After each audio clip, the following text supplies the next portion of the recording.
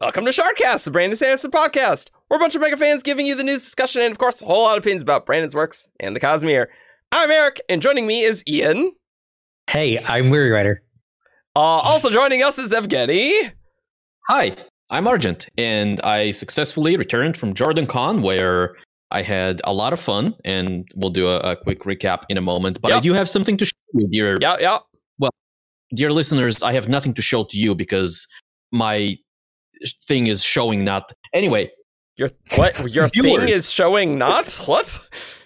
It's almost like it's called show and tell for a reason. Not show not and tell. Yeah. So listeners, I can't show you the thing, but I can tell you a thing. And viewers, I can do the full gradient of the show and tell for you. Like, you just okay. So here's the thing.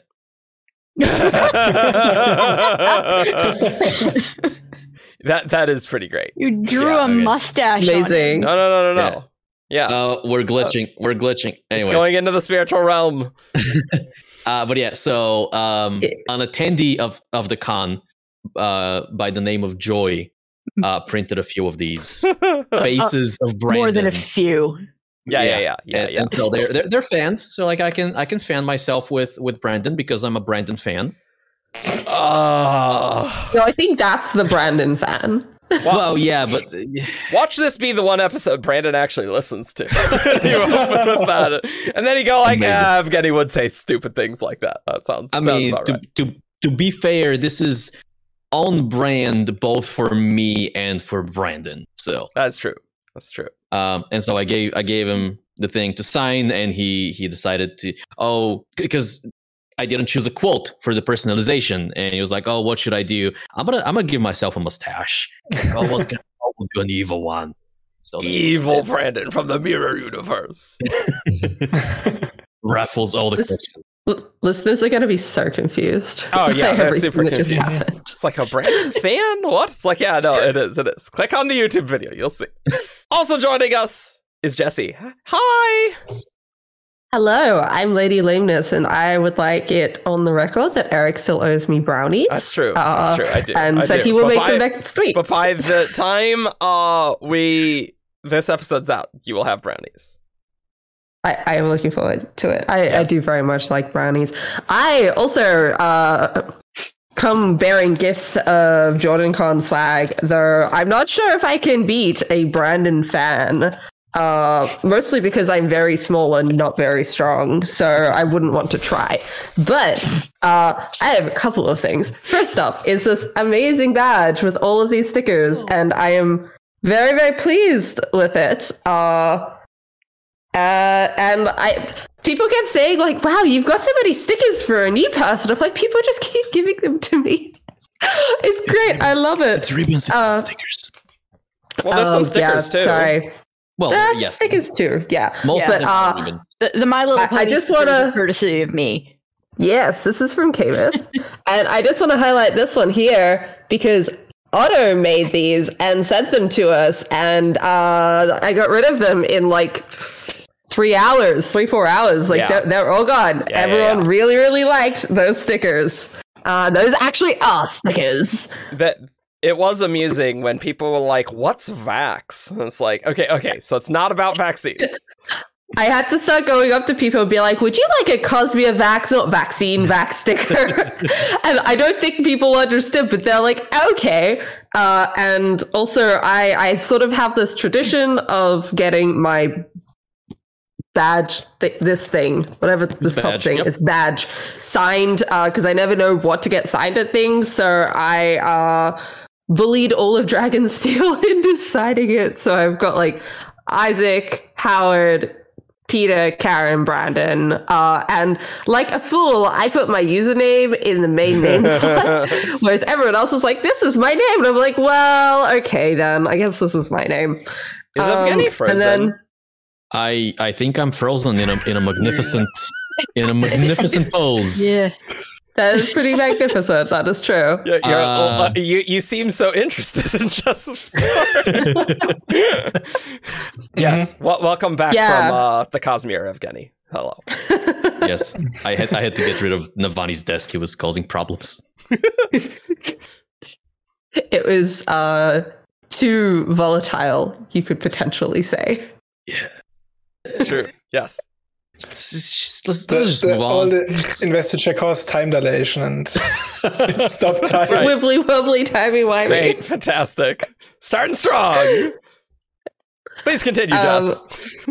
So I also grabbed some books while I was there. A lot fewer books than I was going to, because I went to the big bookstall on the first day. I was like, okay, these are the books that look cool. I'll come back later, and I know where they are on the table. And I went back slightly too late, and they were packing up the tables. I'm like, well, I guess I'm not getting any of those books then, which is probably good for the bank account, because there was like 7 of them. That's true. There were a lot. But I did get this one called Founders by Stuart Jaffe, and the author was there and signed it and looked very nice. And this seems very interesting. It's about a sci-fi off-world colony people, I guess. So that's a book. And then the other one is the anthology, which the lovely Rosemary has a story in, and it is fantastic because I read it the other day. It's very, very fun. You gotta read it. Well, we have it. Highly recommend. Yeah. Yay. Also, this art is just really pretty. Like I really like that art. The other things that I have are the bookmark that my camera's over here that Kamith gave me. Come on, focus. Oh, that didn't work. I just realized the characters are on the back. Oh, that's really cool. Yeah, I really like that. Then art is courtesy of Little Grey Dragon on the Shard. Oh, who's very nice. We met her. Nice. Very nice. Very nice. Yeah, they had great cosplay. Just really good cosplay. They did Navani and Raboniel, right? Yeah, it was excellent. It was excellent. Yep. Should put that on screen. And then I also have the JordanCon bookmark, which has this really cool art, which I think is also blurry, but there you go. But yeah, this is the other one. I thought I had my bookmarks, but now I can't find them. So yeah, anyway, that's everything I bought and or was given. That's my show and tell. I'm done. Teach and move on. Great. My favorite part in all of that was very interesting, but that Marvin is still over here. Has this. Hello, Marvin. How are you? Well, hello. He has been waiting to do that for minutes. Oh, man. I've prepared this weeks ago for whenever I'm next in Shardcast. Audio listeners. You're genuinely missing out. You're going to want to come to YouTube. You should just watch the first 10 minutes of the YouTube video. Yeah. I can describe what just happened. You have to come watch the video. Yeah. Also, you get to see the show and tell, so. Yeah. Yeah, and because I also have something for show and tell, I'll have to transition come into the physical realm. Physical realm again, yeah. So yeah, I'm at JordanCon right now. Apparently, I'm being told that this is from the Hotel Garden. That is true. It is in Atlanta. So yeah, and for show and tell today, I brought this thing, which I guess spoilers for the Hoyt coin from the Way of Kings Kickstarter, that you can turn and you will see the camera. Oh, so you made a different box that turns? Yeah, I based it off the Dragonwood shop one, but because I thought I had this idea when I first saw that one, I wanted to spin, and then I did this. Cool. I mean, it's too pixely for anyone to actually get spoiled by it, so it works out. It works great. You can send us photos later. Yeah. Yep. And last but certainly not least is the wonderful Rosemary. Hey. Published author, Rosemary. Hi, everyone. I'm Kamith, and Jesse kind of bogarted a bit of my show and tell, but I've got my. But I'll show you. Let's see if this can actually show up. Probably not. Yeah. Almost. It says urban planning. Almost. You can kind of see. Webcams are great. They're great products. They're not great. They always Not work perfect. excellently. But it's my name in a book because I wrote a thing. Wow. Nice. That's great. Congratulations, Rosemary. I am excited. And I am Chaos. I'm also sick, also from JordanCon. But I seem to be the only person who got sick from JordanCon, which is good. That is good. So if I seem low energy, that is why. That's why I am cleansing myself on the inside. Right. It clears That's what the we're calling sinuses. it now. Yeah. Clears everything. What are you drinking today? My go-to is just Wild Turkey 101 bourbon, which is a high rye, high proof bourbon, and I mixed that with a tonic water. Cool. So this week and next week, I would assume, we're talking about JordanCon because we went to JordanCon. Me, Jess, Rosemary, and Evgeny, we were all at JordanCon along with a few others who couldn't make it. Like Joff was there, Grace was there. Got to meet Grace in person. That was fun. So what'd you guys think of the con? We'll just talk a little bit about that, and then we got a reading. We got WOBs. Got lots of WOBs. So many. But what'd you guys think of the con? I mean, I always love JordanCon. I've been going since 2016, and I think I was the first staffer to start going. Yeah. Yeah, I love this con so much. It has so many wonderful people there, and they let me get away with the most ridiculous costuming. I might have broken Daniel Green's brain a little bit. How so? Yeah, we met Saturday. Daniel. Uh-huh. Yeah, I didn't actually meet him, but I did make him look at me funny. So I'm in the art show doing my volunteer shift, and Daniel and one of the con staff come walking by, and Daniel stops and he starts giving me this odd look, and I'm like, why is Daniel Green looking at me funny? Did I make a rude face? I don't think I made a rude face. Would you even be able to tell if I did over through my mask? I don't know. And then finally they're like, this is all great. This is really working for me, but I gotta go. And then he's out there and I'm like, is he talking about the art behind me? Oh, wait, I'm in costume. I was wearing my dystopian Muppet Hunter costume. Oh, and I'm right. like, Yes. yeah. And I don't know that he quite knew what I was wearing, but he thought it was interesting. And then I'm just like, well, I should have said thank you. You basically had a Muppet skin of Elmo. Yes. Yeah. I had a Muppet skin Elmo on my back. I had a dead Yip Yip as a hip pack. I was wearing shoulder armor that had Grover fur on it, and I had a waist cincher on that was made from the fabric of Bert and Ernie's shirts. You got him. You had to be there. It was a visual assault, is what it was. Well, not as much as the assault on Muppets, but you know. Yes. that one was not visual. No. So basically, if Daniel Green is watching, I think this is you attempting to apologize. I am sorry if I was rude. I did send a tweet reply to one of his things, but I have no idea if he read it.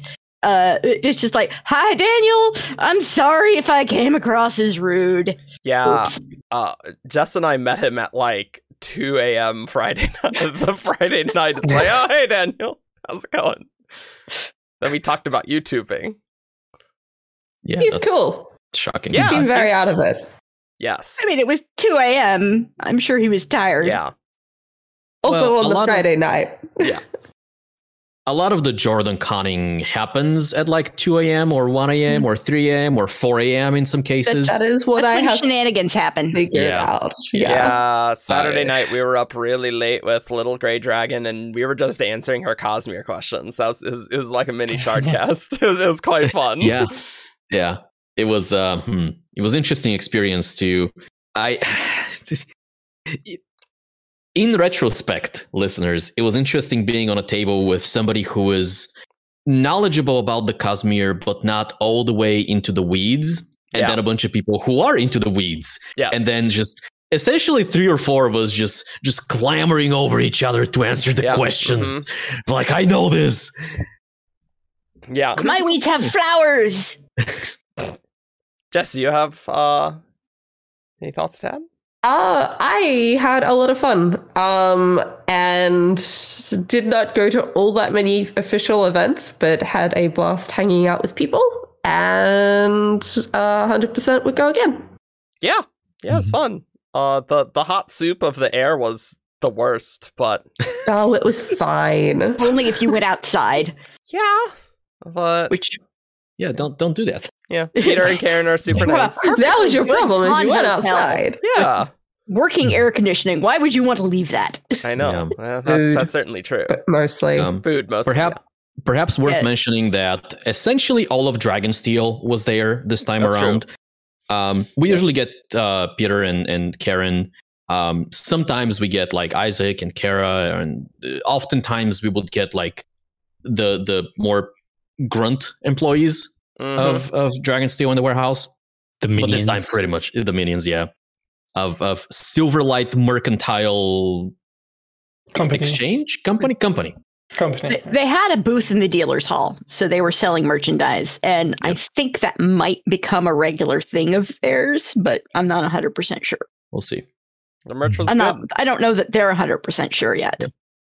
My show and tell was going to be the con. Well, I don't know if it's con exclusive or just limited time or limited supply shirt, but they had the Callan's Shosh brand on the shirt. Yeah. And then on like very faded behind it, which I only noticed when I got home actually, was the Bridge 4 glyph. Oh, cool. I did not notice that. Yeah, I didn't notice that at all. Either. And then I'm like, oh wait, because I was like brushing my teeth or whatever and in the shirt, and because I was much closer to the mirror, and wait, there's a second glyph there. But that shirt's in the washer, so apparently there's gonna be a shiny version of the double eye of the Almighty eventually coming. Looks so good. Isaac had a prototype of it, and they were selling like small versions that you could like put on your bookshelf. So I didn't get those. Like the foil map of Roshar? It wasn't quite like that, but it was sparkly. Okay. Yeah. And like he said it was a similar idea, but it wasn't exactly the same. He wanted to have more three-dimensionalness to it. Yeah, it had a little bit of a texture to it. Yeah. So like embossing and whatever the opposite of embossing is. I cannot wait to buy it. And instead of the whole thing being foil, it was more just like the actual the radiant glyphs, and then they were highlighted more than the others because of that. And they were like postcard sized things. Yeah, he had like postcard sized things, and then he had the big one. I'm like, I want a big one now. No, I would have instantly bought that. It's like, have my money. Let's go. That's what I want. We bought art as well. I knew there was something else we spent money on. Yeah, but we don't have it yet. Well, I guess we have the small ones, but and I have the big poster tube that I need to mail to you. Yes, that's true. It wouldn't fit in our carry-on. I'll need an address for that, but definitely don't say that on Shardcast. No, yeah. So we live at. Don't do it, Tony Stark. No. And Eric's social security number is 555. Not mine, because I don't have one. So hey, send your Patreon donations to this credit card number. But I got some great like little art prints of fairy scenes, and they just looked very cool and very quaint, and actually very similar to some of the art on like the JordanCon bookmark. In a way, I don't think it's the same artist, just like the same style, maybe. But they're very pretty. Yeah, they are. So bought that. Cool. And they might actually very well be the same artist, because that's not uncommon to find at JordanCon. You have there are certain artists who are there every year and are very well known to the con. Yeah. We should transition away from our experiences at the con, however. And so by way of doing that, I will say that Brandon had 2 signings, a couple of hours each there, and those seemed to have gone well. He answered a lot of questions, which was surprising to me, but in a very good way, because I was a little sad that we wouldn't do Raf Olympics this time, which is Brandon's panel. Yeah, we didn't do that. Yeah. But the signing line apparently just had tons of stuff. We have like 100 WOBs. And that we 97 in the Jordan Con event. Yes. It's the silver lining of not being able to be at Jordan Con. Yeah. I got to listen to the signing lines first. before any of the attendees, really. Yes. Because we were too busy conventioning. Yeah. That's right. True. And all of this culminated with impromptu surprise. So apparently Brandon was supposed to do a reading, and then things happened with the schedule and there was no slot for him to do the reading. And so at like Saturday night, 10 p.m., after dinner, after all the panels had been done, Brandon talked with Billy, and Billy's like, I will get it done. Yeah. Let's do a reading. Billy got done in like 40 minutes. Yeah. Billy Todd, who is the Sandertrack director, he's the person who organizes all the Sanderson stuff at Jordan Con, just literally in 45 minutes whipped together a panel with audio, with like entry tickets because limited seating because of COVID. Yeah. Like, he did an amazing job. And so we got a reading. Yeah. We have our first reading from the Lost Metal. Yeah. The fourth Wax and Wayne book. Yes. And it is the prologue. So spoilers, I guess. But if you want to go totally blind. There's still spoilers. Yeah. And so, much like the previous prologues, this one is essentially a flashback. It takes us back 20-ish years into the past, except this time, we don't get to see Waxilium's childhood. We get to see Wayne's. Yep. Oh, by the way, link will be in the description for it. It also came out in Brandon's newsletter, because Lux is also out. But if you don't subscribe to the newsletter, we transcribed it from JordanCon, so you can check it out there. Link's in the description. What'd you guys think of this?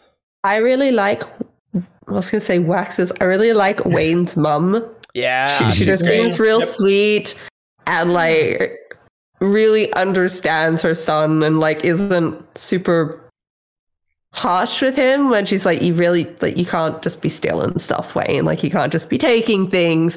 And just there's the one interaction where she finds the playing card.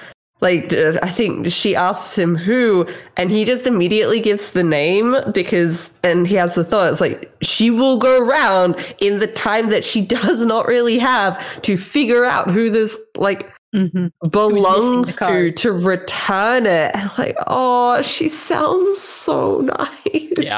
Yeah.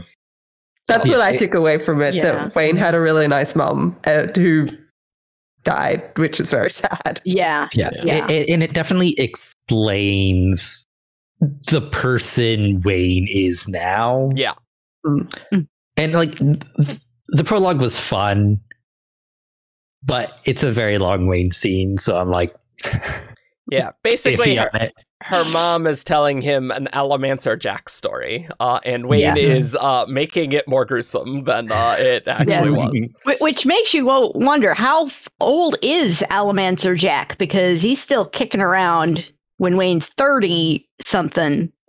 And, I mean, he's been running around the roughs for a good 20 years. I imagine most of the stuff we're reading is fictional. Probably. Allomancer Jack is a real person. Yeah. It's a real person. And I do think we've had Brandon say that the stuff about Koloss we get in those stories is more or less accurate. So there's it kind of makes embellished. There's a lot of embellishment, and I feel like what we get from Handerwim is a lot more accurate than the crap we get from Jack. Yeah. I should probably read that story. I haven't done that. It just left me cackling like a hyena when I read it. It definitely, like whenever Wayne like interjected and made it more gruesome than it really was, and then, Mom, how can you tell such gruesome story? That like it was really funny. That was fun. That was fun. And I think for Jack it Wayne does make sense. Messing with people since a very young age. Not surprising. It does make sense. If Allomancer Jack was like in his early 20s or something when those came out, or when that story took place, I guess, and now he's, I don't know, late 40s maybe. Yeah. And I think that around. still works. That works. I think Allomancer Jack is an interesting parallel to Wax in that that's true. Both of them were active in the roughs, kind of in their 20s, or so it seems to be the case with Jack, right? Both of them are obviously metal-born. Both of them are kind of these adventurous types, but they also hate each other. So that's great. They do. The other thing about the Wayne scene that stood out to me, the thing I cared least about in that scene was the story. Like everything else around it, I was like, this is much more interesting. Like I am very here for getting Wayne flashbacks. When it was described to me, I was like, oh, it's just Wayne's mom telling him a story. I was like, yeah, okay then. But yeah, everything around that, I'm like, I'm more interested in this. And the thing right at the beginning, and then it parallels at the end where he's waiting for her to come back, and he can't look out the window until he sees the reflection of the light coming in because of what's happened to his dad. And I think there was someone else. And it's just like, that is such a childhood thing that I can imagine someone living around a mine does if they're living under the constant fear of, will my parents come back? Like, until you have that confirmation in a way that they are coming home, like you can't even try and face the idea that they won't be. And like, I just, that really stuck with me. And then of course at the end there's a parallel, and then the mine collapses and she doesn't come home. It's like, oh yeah, okay, that did kind of hit me where it hurt. Yeah. Yeah. Brandon's good at that. Yeah. He is. And I have always wanted to know like what happened with Wayne when he was younger. Like there's a couple of, particularly in Alloy, there's a couple of references to it, particularly talking about how he meets up with Wax. I'm like, but what happened before that? How did Wayne get to this point? I still kind of want to know how he gets from the point of little boy living near a mine to attempting robbery. Like what happens in the interim there? But it's like that little bit more of, okay, his parents are now all dead and he's a young teenager. What would you do after that? And I can see the progression. Yeah, we get a little bit of that in the story, right? We get a little bit of him skirting the boundaries of the law, right? He's stealing things. He's thinking about doing cards, like cheating in games of cards. And so to me, that's one of the purposes of this prologue. It shows you that from a very young age, there were influences in Wayne's life. I think the older kids in the town, essentially, who were encouraging him. It was the younger. The kid was 9. Oh, yeah. Right. Although I'm sure older kids would have the same impact. Yeah. And so there were these influences, and then on the other side were his parents, or at least his mother, which was a much more balancing and moral, hey, no, we don't do that, Wayne. And then so when he lost her, it makes a lot of sense it makes a lot of sense to me for him to like fall to these other temptations. And also he was an orphan in a mining town. He had to figure out a way to survive until his late teens when Wax found him after he had committed a murder. So, yep. And if anything, it's almost surprising that it took him that long to get to the point where Wax found him. I mean, in some ways, because what happened? Was there any other family that he had that like took him in after his mom died, or was he just like on his own? I don't think we know. From that point on. Yeah. But thumbs up for Wayne's mom. Great woman. Yeah. I hope we get a name for her. Hopefully. Another unnamed mom. Let's go. I mean, it makes sense if he's a boy. He's not gonna think of his mom's name, right? Like that makes sense in viewpoint, but it is just funny. Ma, whose name was blah blah blah. Yep. No, her name's just Ma. Yep. That's actually just her name as well. Short for Malishi. Malishi, no. I like it. Like maybe he'll pass through like the old mining town on his way somewhere, and maybe somebody will, oh, aren't you boy or whatever. Yeah, that can happen. Like it's got to tie back in somehow. I think all the other prologues have tied back in some way. Yep. Oh, I forgot. I want to talk about this. Okay. During JordanCon, on multiple occasions, Peter Ahlstrom, Karen Ahlstrom, and Brandon Sanderson said that the Lost Metal would be very interesting to people who were interested in the deep secrets and connections in the Cosmere. They did all say that. They were all very excited to tell us that multiple times. Yeah. Like, to the point where at one point when Brandon said what he was going to do, people were like, "Are you sure you want to do that?" So that is how big a leap we're looking at here. I'm really excited. Kind of got me going. I'm very excited. Mad with glee. Yes. Yeah. So it's gonna be great. I don't know if our friend Vendel with the changing coats, who's not an Awakener, Vendel, is going to show up and be like, so, Adonalsium, Shard, Splinter, Slivers, Connection, Identity, Fortune. Just a page full of terms. Just terms. Yeah. Just a printout from the wiki.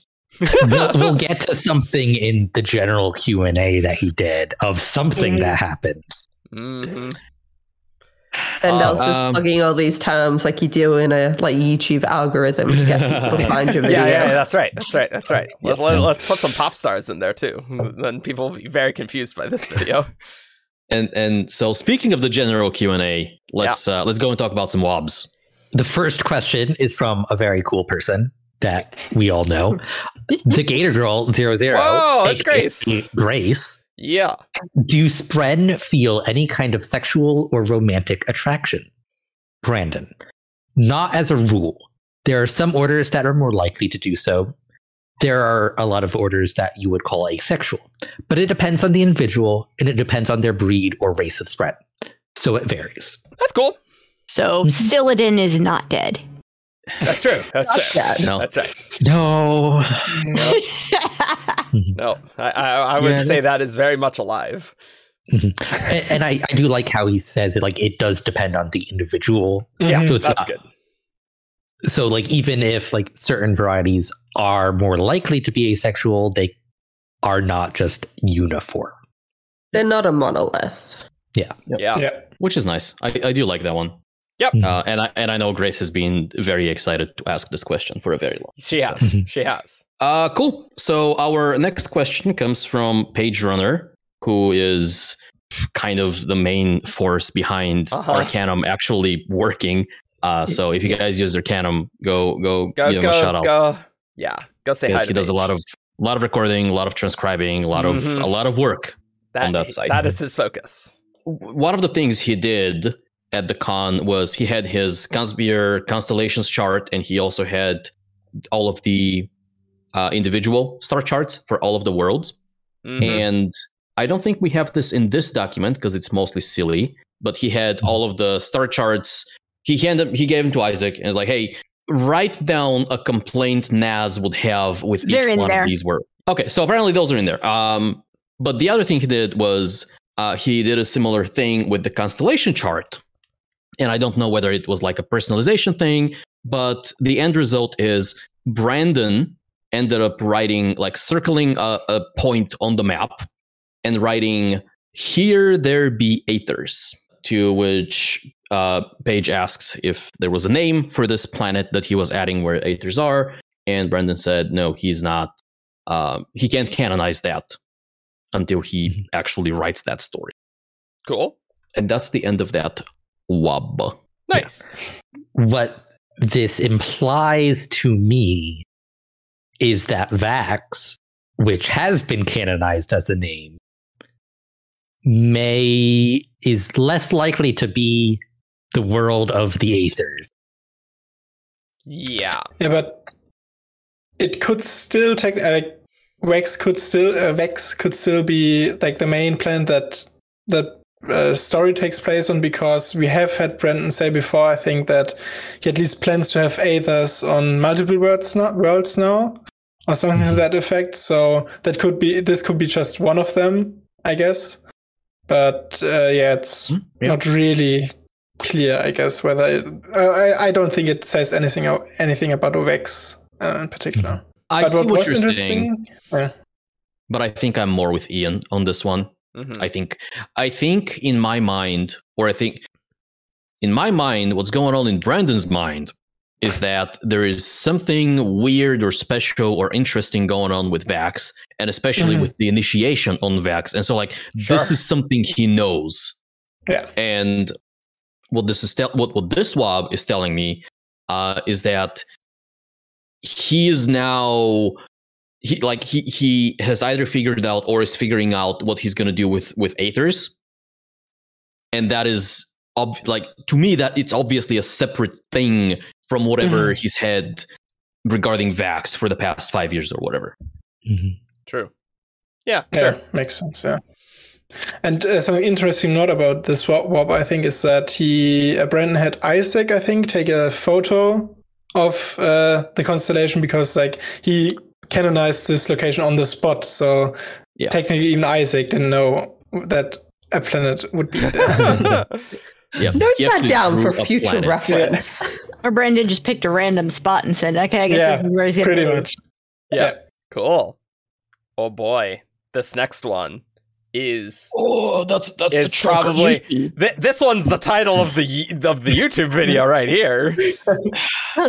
I mean, the title of the video. Yep.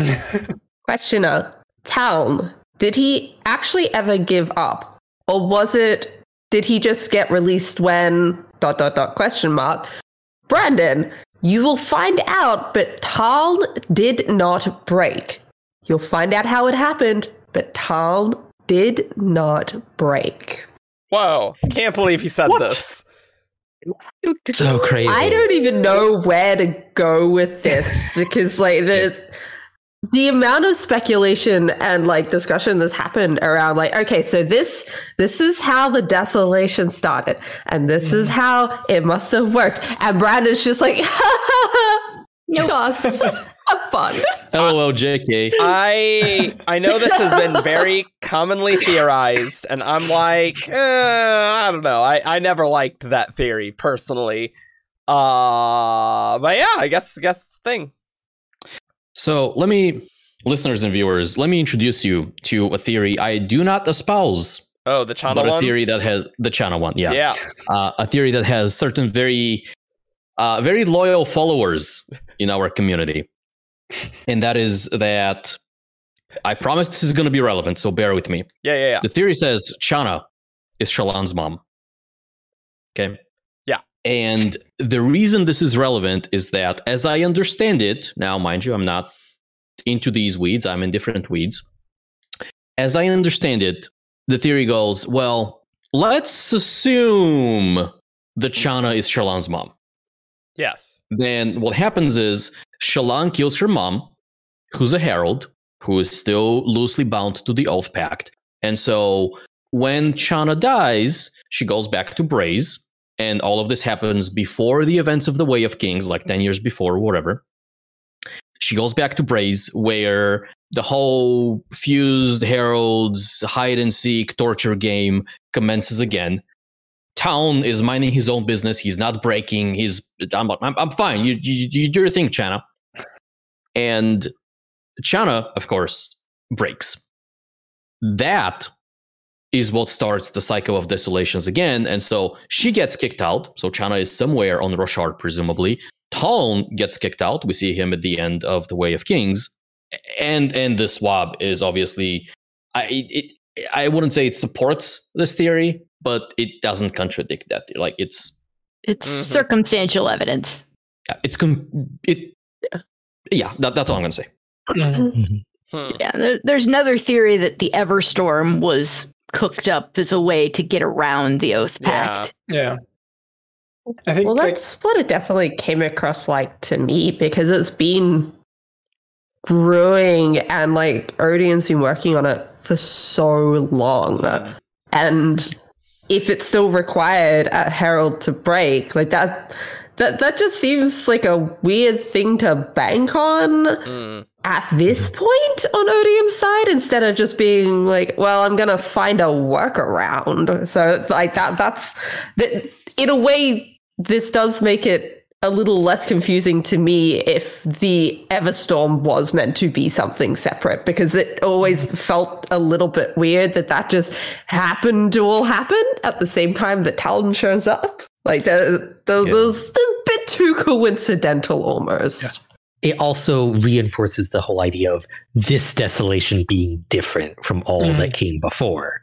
It was triggered by something else. One thing I will bring up that I think is worth discussing is that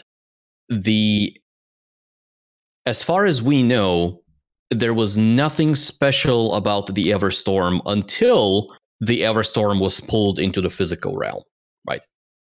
And we see Taln in the physical realm at the gates of Kholinar at the end of the Way of Kings.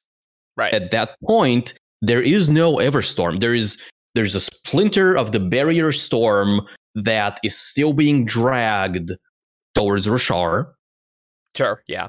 But like at that point, I think it was actually already in the Rosharan planet Shadesmar system, because Ullum talks about how they had trouble getting people out there to get the Voidsprung across because they had to go out into the middle of the ocean. Right. So I do think it was already there. So do you think that was like the inciting incident, essentially, right? Because something had to have released Taln in the physical realm. And that happens like, what's the timeline between the Way of Kings and Words of Radiance? Several months, a year? 6 months, I think. Let's say several months. Yeah. What was the question? Sorry, the time frame. The time difference between the end of the Way of Kings and the end of Words of Radiance. 2 months. Oh, because we have it's very short. Yeah. Okay. Yeah. Sure. And so something happens. Taln shows up in the physical realm, and I think he shows up pretty much directly at Kholinar. Yeah. Mm-hmm. Yeah. And then 2 months later, the listeners summon the Everstorm across the boundary of the realms. Yeah. What is the thing that enables Taln to show up if it's not his breaking? Is the question I want to get at. Chana. I wonder. It would be entertaining to me if Odium went to all that trouble to create this workaround, and then a herald died, went to Braze, and broke quickly. And he's like, well, that was a whole lot of pointless.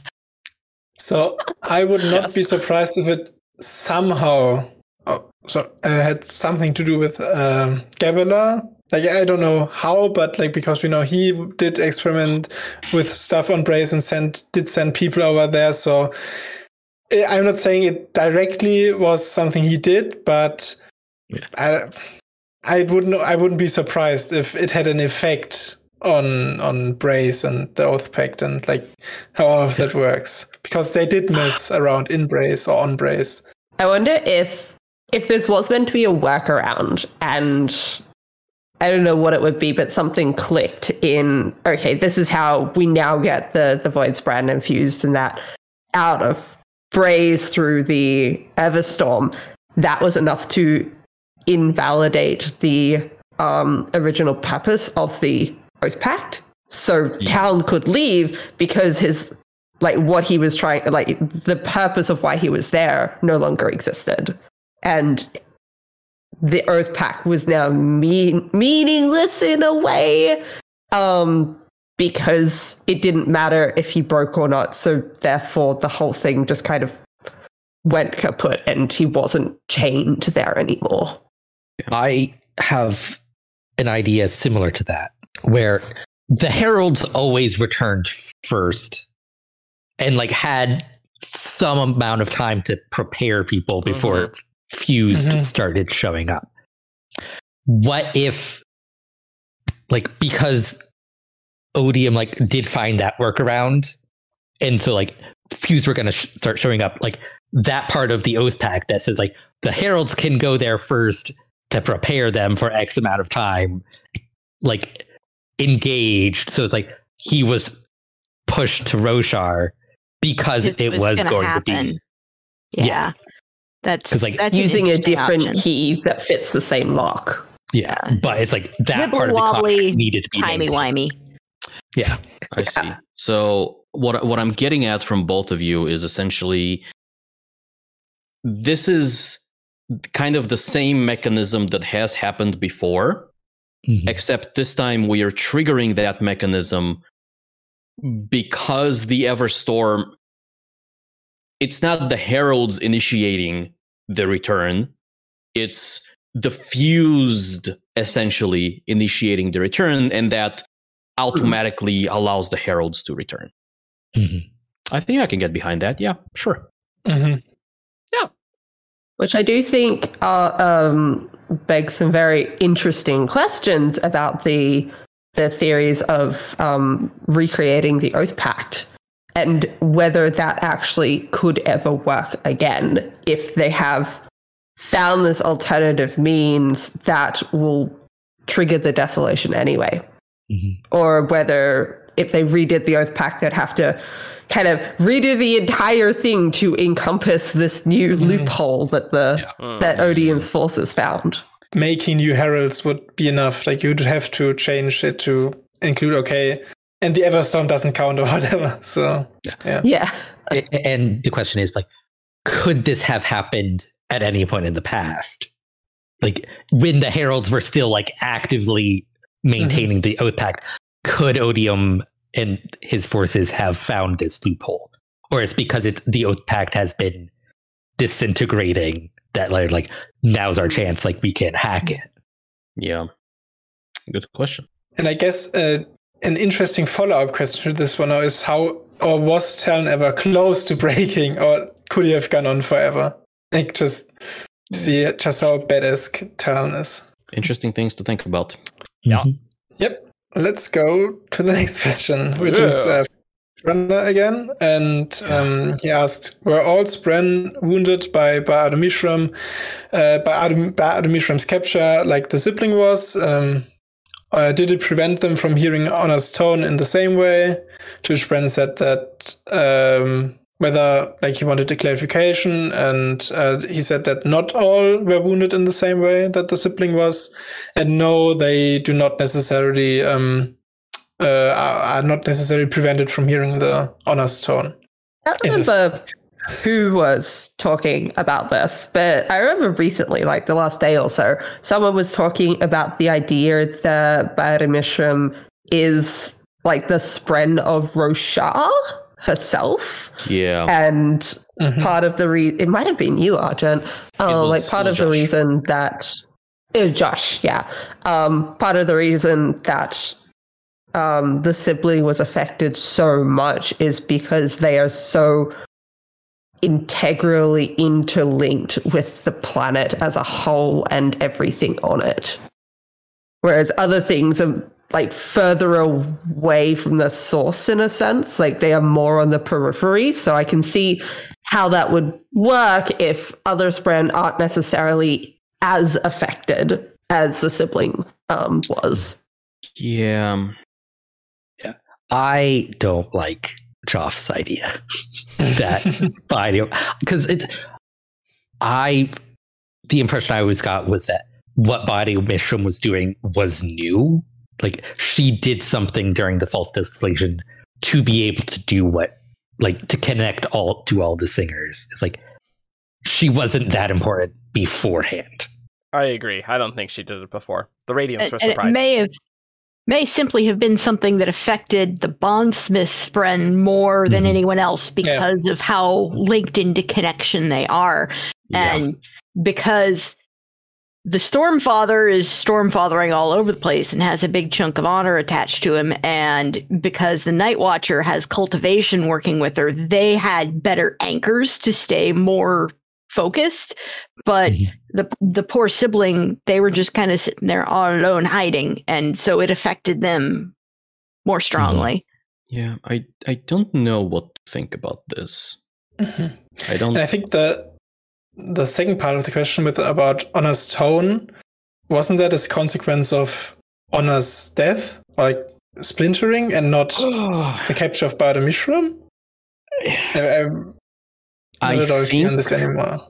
I think the way the timeline works is the sibling says or heavily implies that it was the imprisonment of Bada Mishram that resulted in the loss of Honor Stone. Yeah. Not the Splinter of Honor. Okay. Yes. That is my impression. I could look at our Bada Mishram podcast document, but my understanding is that is the case. Okay. Which one of those things happened first? I think Bada Mishram's capture, because the recreants happened prior to Honor's death. So Bada Mishram's capture would have to be prior to Honor's death. Yeah. I mean, like, one way you can justify that is to say, well, Honor's splintering, it's been lasting a long time, and so there was a critical point that happened around the time of the imprisonment of Bada Mishram, and so the sibling lost the tone because of that critical point, but it happened at the same time, and so the sibling assumed incorrectly. It's possible, but it's too convoluted, I think. It's too contrived. By the way, the quote there, it is, the sibling saying, I have been wounded thousands of years ago. Something happened that changed the singers. It hurt me too. And Navani says, you're speaking of the binding of that unmade, which made singers lose their forms. Yes, that terrible act touched the souls of all who belonged to Roshar. Spren too. How have no Spren mentioned this? I don't know, but I lost the rhythm of my light that day.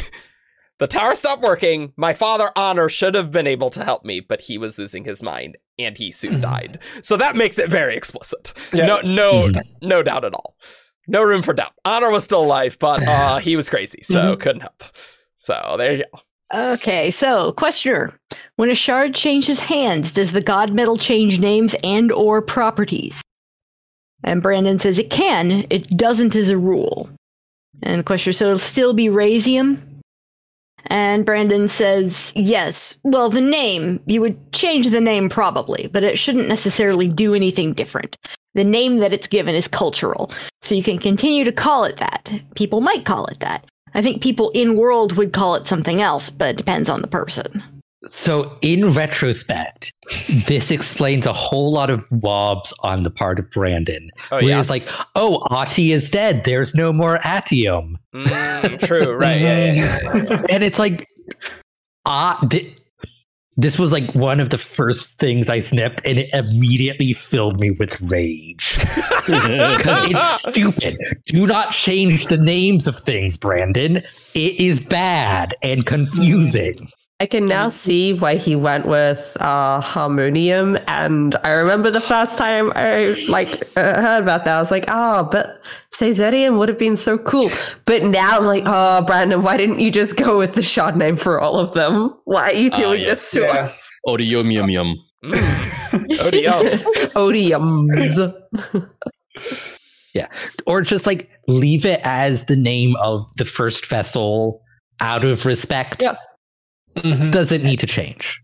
But I see what he means here then, in that the people involved would make that decision, and he's trying to be true to what the cultures and the individuals would do, rather than just trying to wield his author club, like, I wrote this, so this is the name, and everyone continues to call it that. And what he's doing makes more sense on the level of, this is what people would probably do.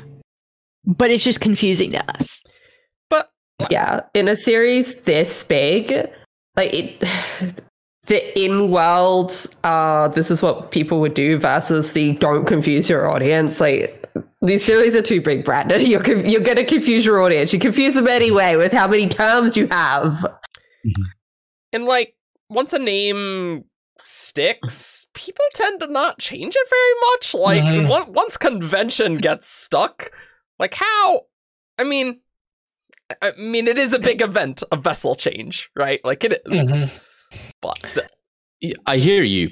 But also, we've known Razium as a canonical name for only a book.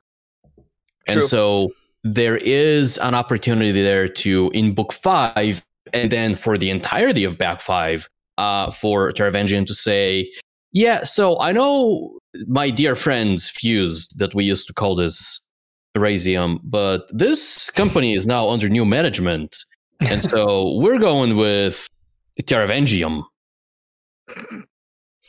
for example. Yep. And the fact that we have so many more books to get adjusted to that, maybe it's not ideal, but I think it's workable with. I feel like the problem is the precedent he's set up with all of the other shard metal names. So yeah, we've only had this one for one book, but we've had the other ones for a lot longer. And then if they all go off the same same naming structure, then I don't think that matters that we haven't had this one for very long. But I mean that I don't. It also depends on whether we are going to get more vessel changes in the future. Like, how common a thing will this be? And I think that as far as Raysium is concerned, it could just be that it should still be consistent, I feel, in the books, but at least inward, I could see that the humans will start calling it something else because they never knew it as Raysium. And because as far as I could find, we only have Singers or Reboniel refer to it as Raysium right now, so that could be a thing inward. But consistency would still be nice, yeah. And yeah, what I was going to say is kind of similar and builds off that. We haven't really established the name very hard in the books. Changing it isn't as big a deal. And most of the other shards, we don't know what their metal does or what properties it has. We haven't seen it other than the probability of Autonomy's metal, but that also could have been an alloy. Sure. So it's not as big a deal when you haven't established a name and then go and change it. But and there's still also some precedent because of Ralkalast and aluminum being the same thing. Ralkalast is basically the Yolish word for aluminum, and most people calling it that it's a translation. Whereas on Scadrial, because it's the closest Earth analog that we have, it's actually called aluminum. So it's not completely without precedent. And the whole Atium, Lerasium, Harmonium thing, well, Harmonium really is a new metal because it's both things combined. And there's no reason why Sazed can't create Atium separately and may very well have, just to keep himself balanced, just like, boom, here's a chunk of Atium, I'm going to set it over here and ignore it and put it where nobody can find it. And that way I am in proper balance and I don't become more ruin than preservation. But he doesn't want to give it to anyone. That may be Marsh, but Marsh already had plenty. Yeah, already had plenty. I think because the Fused are really, they're saying Raysium. The Fused would presumably, learn about Teravangian eventually. And so if they change the name to Teravangium, then that's probably what they're going to call it. And they've been around for thousands of years. And so if they want to change it, then they can. Really, my biggest problem is there's so little difference in the sound of Teravangian and Teravangium. Yeah, that's true. No. And it's even worse with Odium, right? Because that's already has the IUM. One thing that I thought was that maybe they can come up with an in-world word. So let's say we take the Vaden word for Odium, right? Like the in-world Vaden word for Odium. And that, for some reason, just sounds cooler, right? And so we end up with something that doesn't sound like Teravangian, it doesn't sound like Odium, it doesn't sound like Rays. And it isn't the name of a musical instrument. It's sort of like Ed Metal. We give it the Ed Metal, the Raukalist treatment. So I can't wait until Lost Metal comes out and Brandon doesn't canonize Trillium, and then we have to go change all those wiki pages. Cool. So Patrunner asks, the Kandra on Roshar, is that Felt's wife, Molly? Brandon, Rapho, that is an excellent question. That should indeed be, yeah. Don't know where he's going on with that sentence, but yeah. Mm-hmm. Yeah. I mean, I assume he was going to. Yeah, that's a question you should be thinking about. That's a sure. Yeah.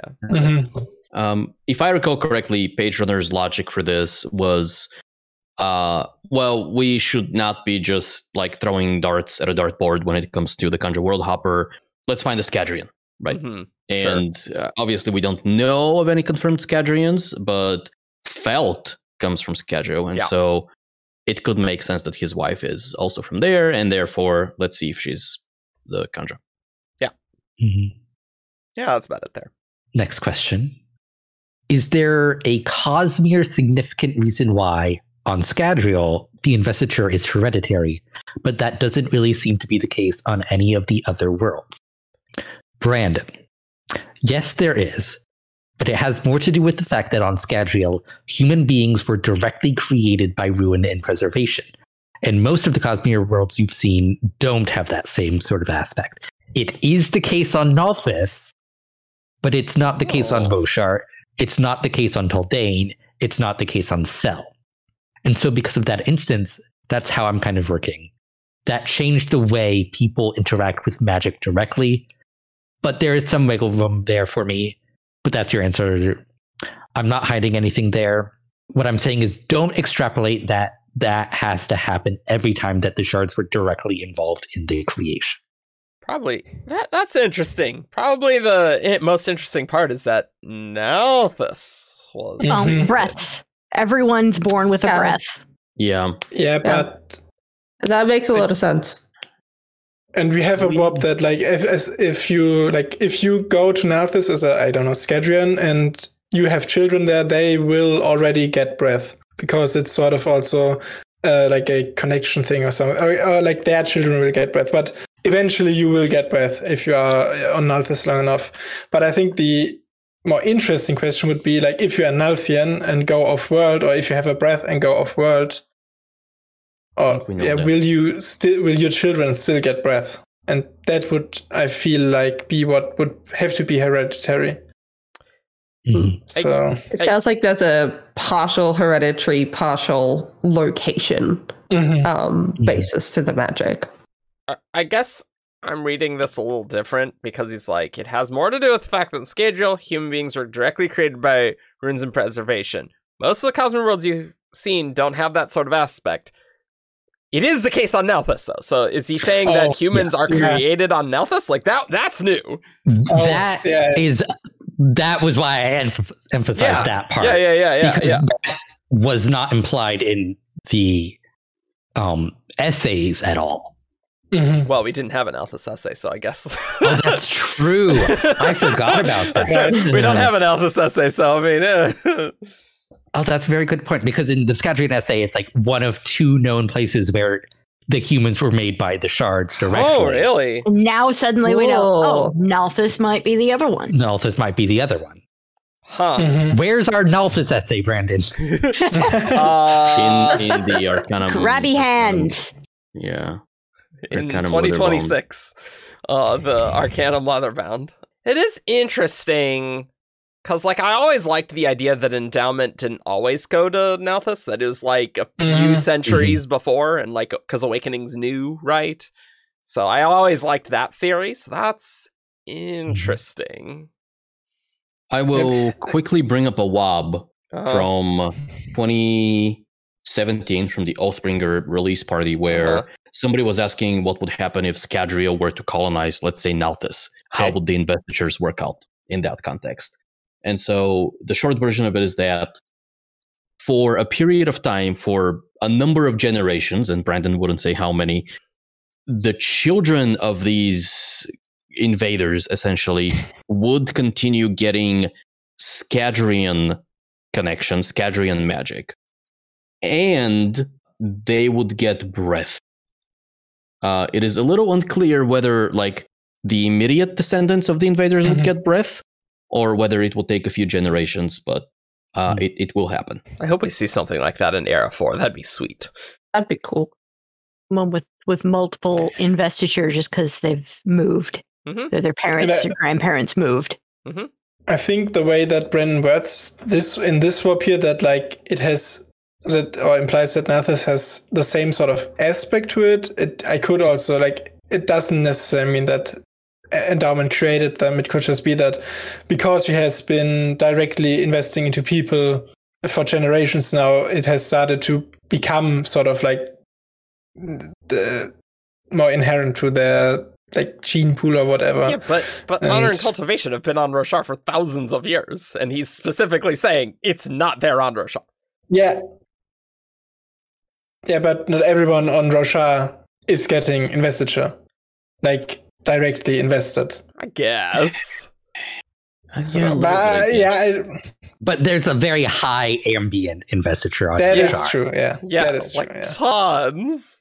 And remember that investiture on Roshar is controlled with the oaths. Mm-hmm. So that is kind of a function of how the magic works there. So no, it's not going to be directly hereditary because it's linked so strongly to the spread. Yeah. Honestly, my read of the swab is Brandon going, I can do whatever I want. Well, I mean, that is the end of the day here. That it is, he can do whatever he wants. Yeah, he's saying I can have a world where the shards create everything and magic is hereditary, but that doesn't have to be the case. I can have a world where the shards don't create everything and magic can be hereditary, or vice versa. True. Yeah. Well, yes, I think the more gist of it was that if a shard creates a planet and the people, it's not guaranteed to be genetic, which is like the reverse. Yeah. But I do think the genetic is very tied to being created by the shards. I think it's less likely for that to happen elsewhere. Mm-hmm. And maybe if a shard's creating things, then they could design it in a way that it isn't hereditary, perhaps. But like maybe that would be the default, that it would be hereditary. Now comes my turn. And normally I would paraphrase a WAB this long, but I think it is important to both be aware of the imprecisions in my question and the exact wording of Brandon's answer. Yeah. Because both can influence the way you think about this. Yeah. So I say, with Intent Command, I've been thinking about how things would apply to other magic systems. On Nethys, they seem kind of folded together into the same thing, but I can't crack the metals on Scadrio and the Aeons on Elantris. Because the Aeons seem very command-y, not very intent-y, right? So what about the metals? And before I give you the Brandon answer, for context, at the time, I was thinking that this is obviously with Dawn Shard and Nikli's thing about intent and command in context. Right. And I was thinking that every instance of magic would have a piece of intent and a piece of command that we can find. And I was thinking, well, Aeons, the actual Aeon would be the command, and the intent would be your intent to draw that Aeon instead of just waving your finger in the air. Right. And so I was trying to figure out how metals work in that framework. And so Brandon says, the Aeons, you should be able to figure it eventually out. With the metals, when I wrap this up, it's going to be a very slight, and you shouldn't assume that every one of the permutations of the Cosmere magics are going to require the same levels of... I need the freedom on each one. So intent and command can't be a major feature of every magic. Otherwise, it's too restrictive. You are going to end up with too many that feel the same. You can imagine on Scadrial that different metals would not have had to do what they do in the origin of the magic system. This is not necessarily innate. That is relating to the creation of the magic. I say how it was built manually, almost, by a shard, or I think by the shards is what I said. And Brandon continues, does that make sense? You can imagine an in-Cosmere magic system that is very similar to Allomancy, where each of the metals do a different thing than they do in Allomancy. One footnote that we added to this, because of my memory, during the entire time I was speaking so before Brandon spoke, so the first paragraph essentially that is mine, Brandon was nodding. And I don't know whether he was nodding in agreement to the things I was saying, or whether he was nodding in, okay, I hear you, I understand the words you're saying, you can continue speaking. So, I mean, that makes sense that, like, Brandon doesn't want to be too restricted, right? Yes. Mm-hmm. The Scadrial part's a little weird to me. It's weird because we have that warp about the spiritual integrity of the metals and how the effects they have on Rosha are sort of similar or very similar to Allomancy because of that. And so it's weird to me that we could have a system that worked similarly to Allomancy, but the metals just were swapped or whatever. That is a little incongruent, I feel. Yeah. Like, I think you'd have to design it to explicitly be not like Allomancy, given what we know. Like, which is okay with what Brandon is saying, right? He's saying, you can imagine on Scadrial, the different metals would not have had to do what they do in the origin of the magic system. So the way you can read that is Ruin and Preservation had some control over, or shards have some control over how metals express themselves in their own magic. And so maybe Ruin and Preservation defaulted to whatever the spiritual integrity of the metal was, and maybe Honor, Cultivation, and or Odium defaulted to the spiritual integrity of metals. Or maybe both of these groupings of shards imparted the same. Maybe both of them like overwrote specific metals. Maybe that's what's going on here. Maybe what Brandon is essentially saying is, well, iron and steel and zinc and brass, these pulling and pushing and enhancing and suppressing properties of these metals that we see in both magic systems are inherent to the metals. And the shards didn't bother doing anything with them because they were happy with these effects. But, and this is, I'm continuing this hypothetical, maybe on Scadrial, Ruin and Preservation said, well, let's say we are going to make Duralumin have this enhancing effect on metals. But on Roshar, Honor and Cultivation said, let's make Duralumin do this thing that has nothing to do with enhancement. Like maybe the enhancement was the spiritual, like the innate property of Duralumin, but Honor and Cultivation overwrote that. Like they have the freedom to do that should they want to. And maybe this is Brandon's way of saying, I need the freedom to say, in this world, this metal does this thing, and this other world, this metal does a very different thing. And maybe both of them were overwritten, maybe only one of them was, maybe neither of them was. We've already seen some of that with how metals affect fabrials. Some of them are very similar, and some of them are just completely off the wall different. They all like seem thematically linked in my head. There aren't any, at least like, to Allomancy. Not really to Feruchemy, at least. Yeah. Well, there's some wild difference between Allomancy and Feruchemy on some metals and totally similar on others too. So you've got a range of things to play with, even as it's already laid out for us. Like, silver might have some effect in Fabrials, but not be one of the keys to doing something in Allomancy. Like, maybe Preservation was like, I want these metals to do things. I just feel like the Brandon's wiggle room has more to do with varying levels of intent and command and less with the metals. Yeah. It's like it makes sense that you need less intent and command in a magic system where the abilities are very rigidly described. It's like they're more for like Awakening, it's very broad in what you can do. So it's like intent and command are more important. In Allomancy, it's very rigidly described.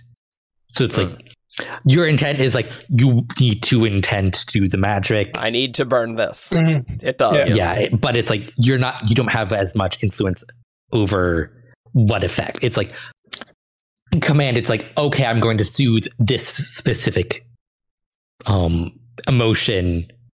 Sure. But it's very minimal. It's not as important. You could maybe sort of see it like the metal also just like if you want to bring the metals into it somehow to like describe in the framework of Elomancy, like the metals sort of provide a template for the command and you can just like pick, okay, I want to do this with the like you don't have as much freedom in the command sort of. But in the intent would be the burning, I guess. Yeah. That's how I was thinking of this, like walking into this question, right? I was imagining the metals as essentially coming with their own command, and your intent is your intent to burn the metal. Very similar to how I was thinking about Aeons, right? Aeon are their own command, or they come with their own command, and the intent is just the will to make that Aeon real. So the next question is by Ted Herman, who asks, so besides Cianart, Cultivation, and L, does anyone know about the new Odium? Brandon, I think that most of the shards will be quickly finding out if that makes sense. This is a thing that they would know pretty quickly. So it sounds like spiritual realm mumbo jumbo to me. Like there's a disturbance can kind of like feel the vibes change. It does remind me of The Traveler, where Hoid is like talking to Frost and is like, "You've been watching." So apparently these things are visible from a distance. And I could sort of almost see it like being when Yesrian was killed by Moash, like all the heralds felt it in some form, and like if they already feel it, a shard is definitely going to know, okay, something happened there. I think. Yeah, it could be a connection thing, right? So the other heralds felt Jezrian's death because they are all connected to the Oath Pact. They're all connected to each other. Maybe all of the shards are just connected to each other because they where they came from. All right? and Elsium, yeah, right. Yeah. It doesn't seem all the way that, because like Harmony was looking for some shards and couldn't find all of them. So like most notably, Autonomy was hidden to him. So it's not foolproof, but maybe if it's more, but maybe Autonomy is just hiding, right?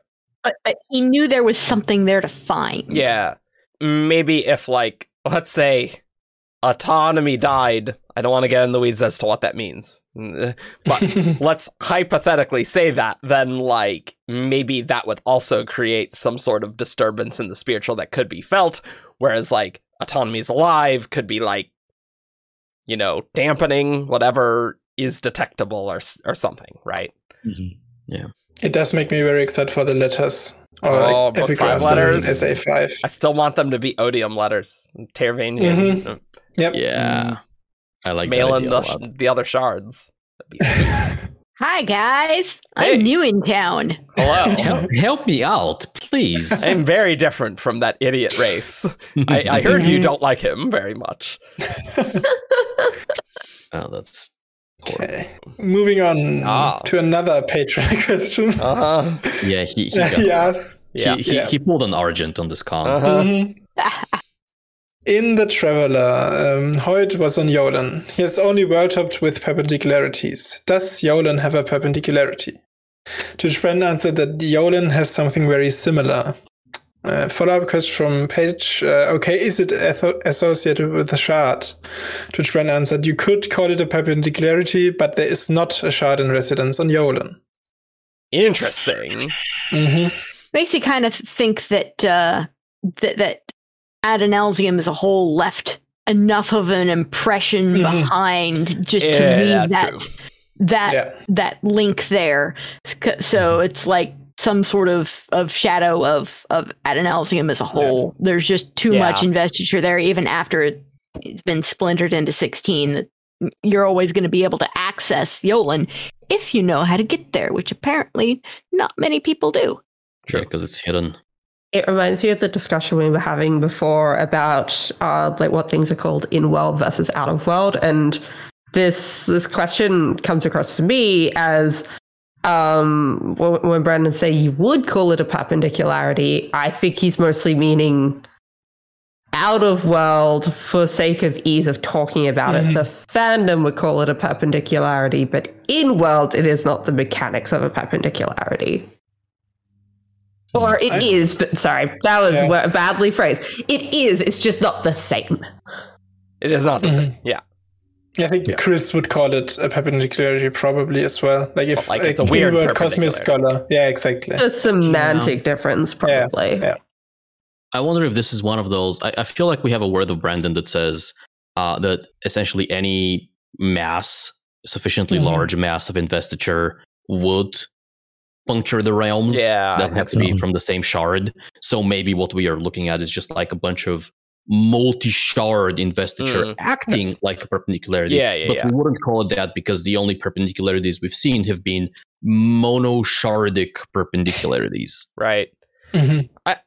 I find this most interesting that the extra shards that we have not seen on screen, they're not on Yulin.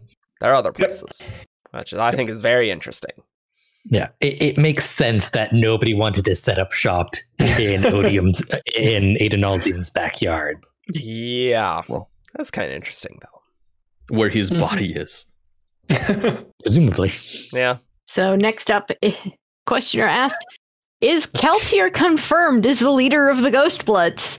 And Brandon says he is. There wasn't any question before, but now there's really no question. Yeah. That he is. I can tell you that. They will make an appearance in the next Wax and Wayne book now that the full secret is out. Glee! I think that means Ghostbloods? Yeah. Ghostbloods. Okay. Because he said I was thinking they, not he. Yeah. That's pretty cool. Surprising is what it is. Yeah. I did not expect him to whip out the Ghostbloods in Era 2. Well, I don't know if they're gonna be like, I don't know if we're gonna see, there's the Ghostblood symbol on them. Like, it could be just more like, well, we're getting more Sovereign stuff. And so, I mean, that's a fairly natural progression after bans, I think, that we see some more Sovereign influence. And, that's in kind of inherently Ghostbloody influence in some way. Yeah. And it makes you think that might be part of why he dropped that chunk of information in Rhythm of War to prep us for what he was planning to do with Lost Metal. True. So that we would have enough information to understand what exactly is going on. And maybe it's just going to be like, we have Eatil, who is of Southern descent, so maybe we'll have like a sort of maybe proto Ghostbloods or some sort, or something like, or the first group of real Ghostbloods on schedule, which are Southerners or something like that. Maybe so it's not like we're not going to have Mraze show up. I think. No, I don't think we're going to have Mraze out of the question. But remember, they wouldn't be proto Ghostbloods because Eros 2 is after but first like fight. not proto Ghostbloods, like the first Ghostbloods of some sort, like of a longer lineage of Ghostbloods, because Kelsier would have probably started. Okay, I see in Southern schedule. The origin. Yeah. I'm very excited for Lost Metal. Maybe that's what Brandon was. Well, maybe that was Brandon, Peter, and Karen. Were when they were saying that we would be excited for this book. Quite possibly. Well, and we're also gonna know more about Trell. Yep. Drop that too. Yep. Mm-hmm. I feel like any Ghostblood stuff that does turn up though is still going to be minor enough that it's sort of it's an Easter egg going backwards from Scadrial to Rorschach, whereas mostly we've seen them going the other way. Maybe I don't fully know if that's going to be the case though, because like for an author that keeps saying that he doesn't want to create like quite cross universe enough yet that people have to read other things, he's really towing that line. And yeah, he is. And like I personally thought he crossed that line in Rhythm of War, but just like, what are we even going to get in Lost Metal? I'm like, I'm not sure if you could keep saying you're not doing this, Brandon. If you've got Ghostbloods in Lost Metal, like particularly if like the name Vatica comes up, or like or like you need to understand the Ghostbloods from Rorschach to understand what the hell is going on in Lost Metal. Like you can't just keep saying that these are separate still, Brandon. Yeah. I was thinking about this actually just yesterday as I was thinking about the episode that we were going to record. And I think Brandon can still give us Ghost Bloods in the Lost Metal and name drop them as Ghost Bloods and Kelsier / Thaidakar as their leader. And as long as what they are doing, as long as their motivations and agenda are framed through the eyes of Wax and Wayne and Steris and Marcy and maybe Milan, I think that's okay. Like, I'm imagining, okay, if I've never read Stormlight and I'm introduced to these people who call themselves Ghost Bloods, and I'm like, oh, that's really clever because Kelsier, he's a ghost, and Bloods, and okay. I don't need to know all of the things that they do on Roshar, or I hope I don't need to know all that stuff. Yeah. And so if Brandon can frame that in like their Scadrian agenda, then I think that's okay. It's a little bit like the Sion in a box, Paleo in a box, as you will, in Rhythm of War. You don't need to have read Elantris to be able to follow what's happening there. You won't know what you won't know it's a Sion, and you won't know much beyond it can communicate with things, but is also alive, ? So it would probably be like that level of things. But yeah, the Easter eggs are definitely not hidden away anymore. It's like, no, they're not. What excites me about this is our interview with Brandon, where he did compare the Ghost Bloods to tour books and about how he made a point of saying like when the person who is in charge is around, he can control, he can make sure it doesn't become a toxic work environment. So Ghost Bloods are like villainous, quote unquote, on Roshar because Kelsier doesn't have the direct day-to-day interaction with them. So I'm interested to see what the dynamic on Scadrial is, because Kelsier can have a more active moderating role, which is weird to think about in terms of Kelsier, but no, only kill the nobles, okay? Just the voice of reason and sanity.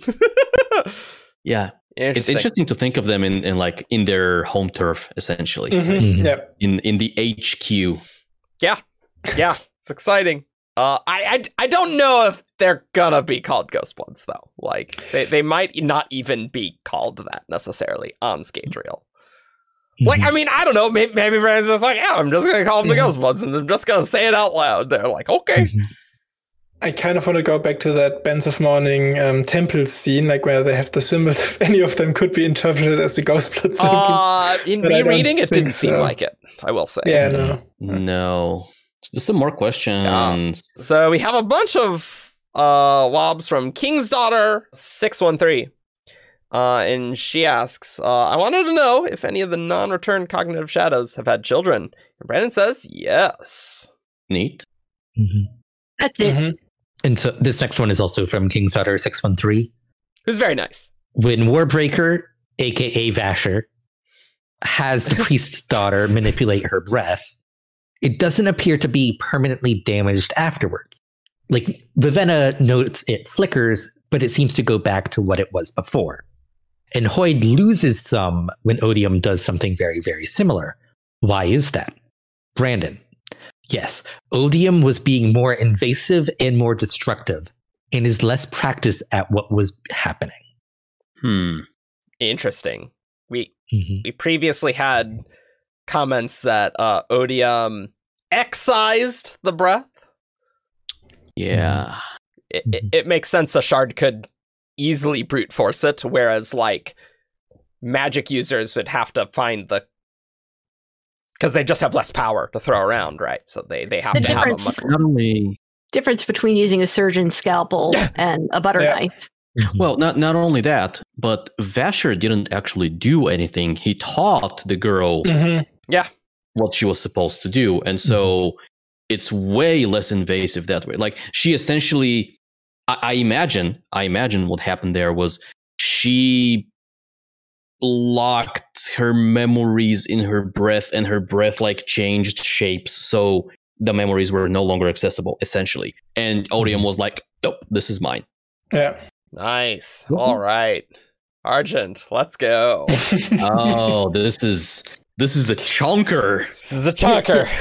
We also need to read this out. This one. I love this one. Yeah. Oh, listeners, you are in for a treat today. So much of this is my voice in This is your almost ears. like a sequel to our Hemalurgy Table podcast, where we're like, what does this even mean?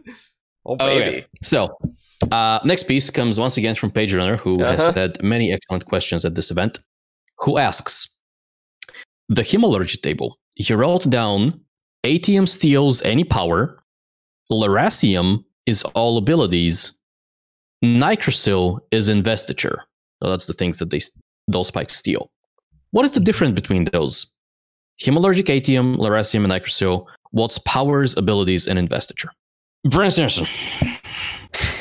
People are invested in ways that do not give them active powers. So, for instance, everyone on Nalthis is invested. Everyone in the Cosmere is, really. You want to steal their investiture, but they don't have a power. You are still ripping off a piece of their soul.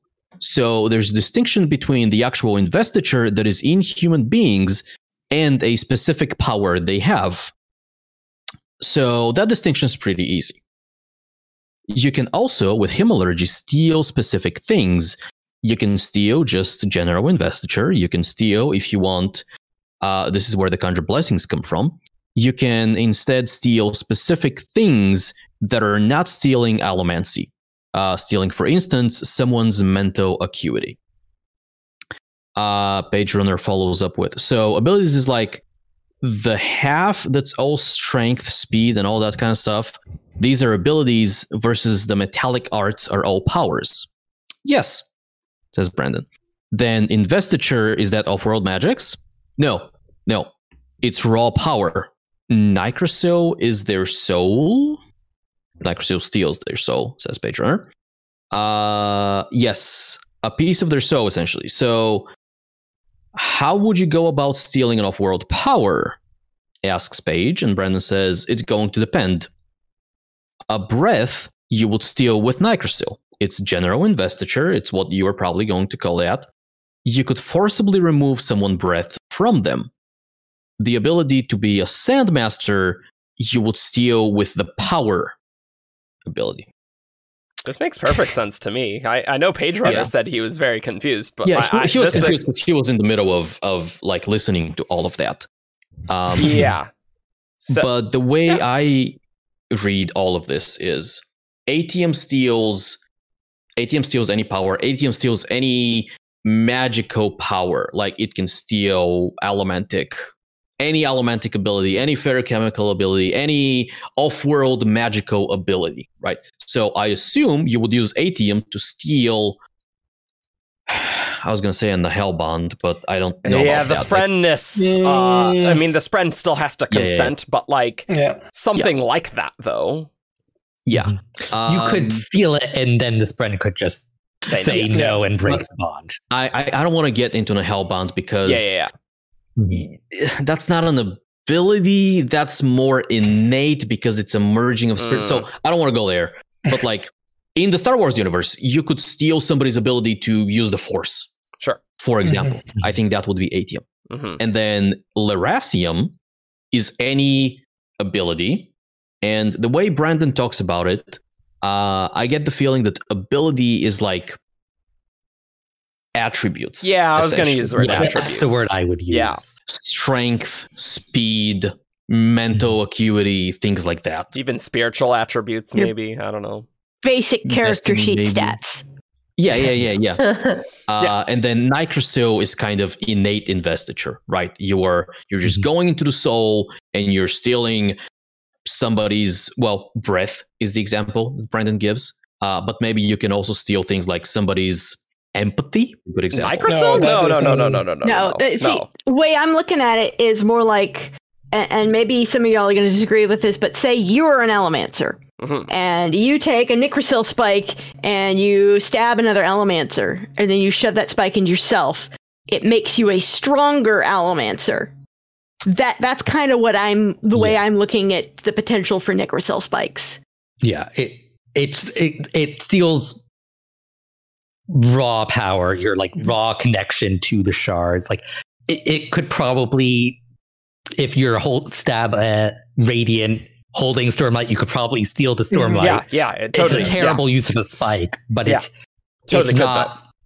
It's just raw power. It's not a specific thing. Yeah, general stuff.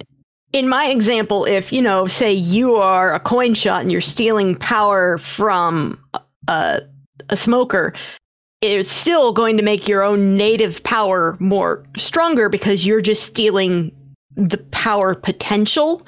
You're not stealing the specific ability. So you're still making yourself a stronger, you're giving yourself more investiture, so you are a stronger Alamancer, but it has absolutely nothing to do with what the person you stole from can do.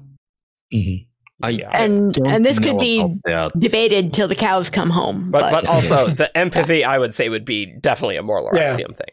Okay, let's scratch the empathy example, because I didn't like it even as I was saying it. But stealing breath, stealing Stormlight, these are exactly Necrocell's realm. Yeah, exactly. I do really like this law because it clears up a lot. It does slightly nerf Atium from what we initially thought it did. Because originally we thought Atium just steals everything. Like anything that you can use another spike for, you can also use Atium. This restricts it just to magical abilities. Still pretty good, though. Which is interesting. Yeah. But this still didn't quite clear up to me. It's like, because that might just be like an author thing or writing thing. But on the chart, we have for Atium any ability, any power, or whatever it was. And for Lerasium, all abilities. Yep. So, I don't know. Does Lerasium steal multiple things at once? Like it just takes away everything you have? And it's like that. That could be like that will be the next interesting question about those, I feel. So I had a conversation with Paige about this. And the way I think of it is Atium, so because Atium is so powerful, right? You can steal any magical ability, and those are very powerful things. You can only get one at a time. But with Lerasium, because you're stealing, more subdued attributes, right? You're getting a boost to your strength, speed, mental speed, whatever. You take all of that from a person, and when you spike yourself, you either get to choose which one you get, right? So you've stolen everything, but you can only have one active at a time. Or what I believe is you just steal everything, right? Gaining the strength of another person and the speed of another person is nowhere near as powerful as getting the ability to do Sand Mastery.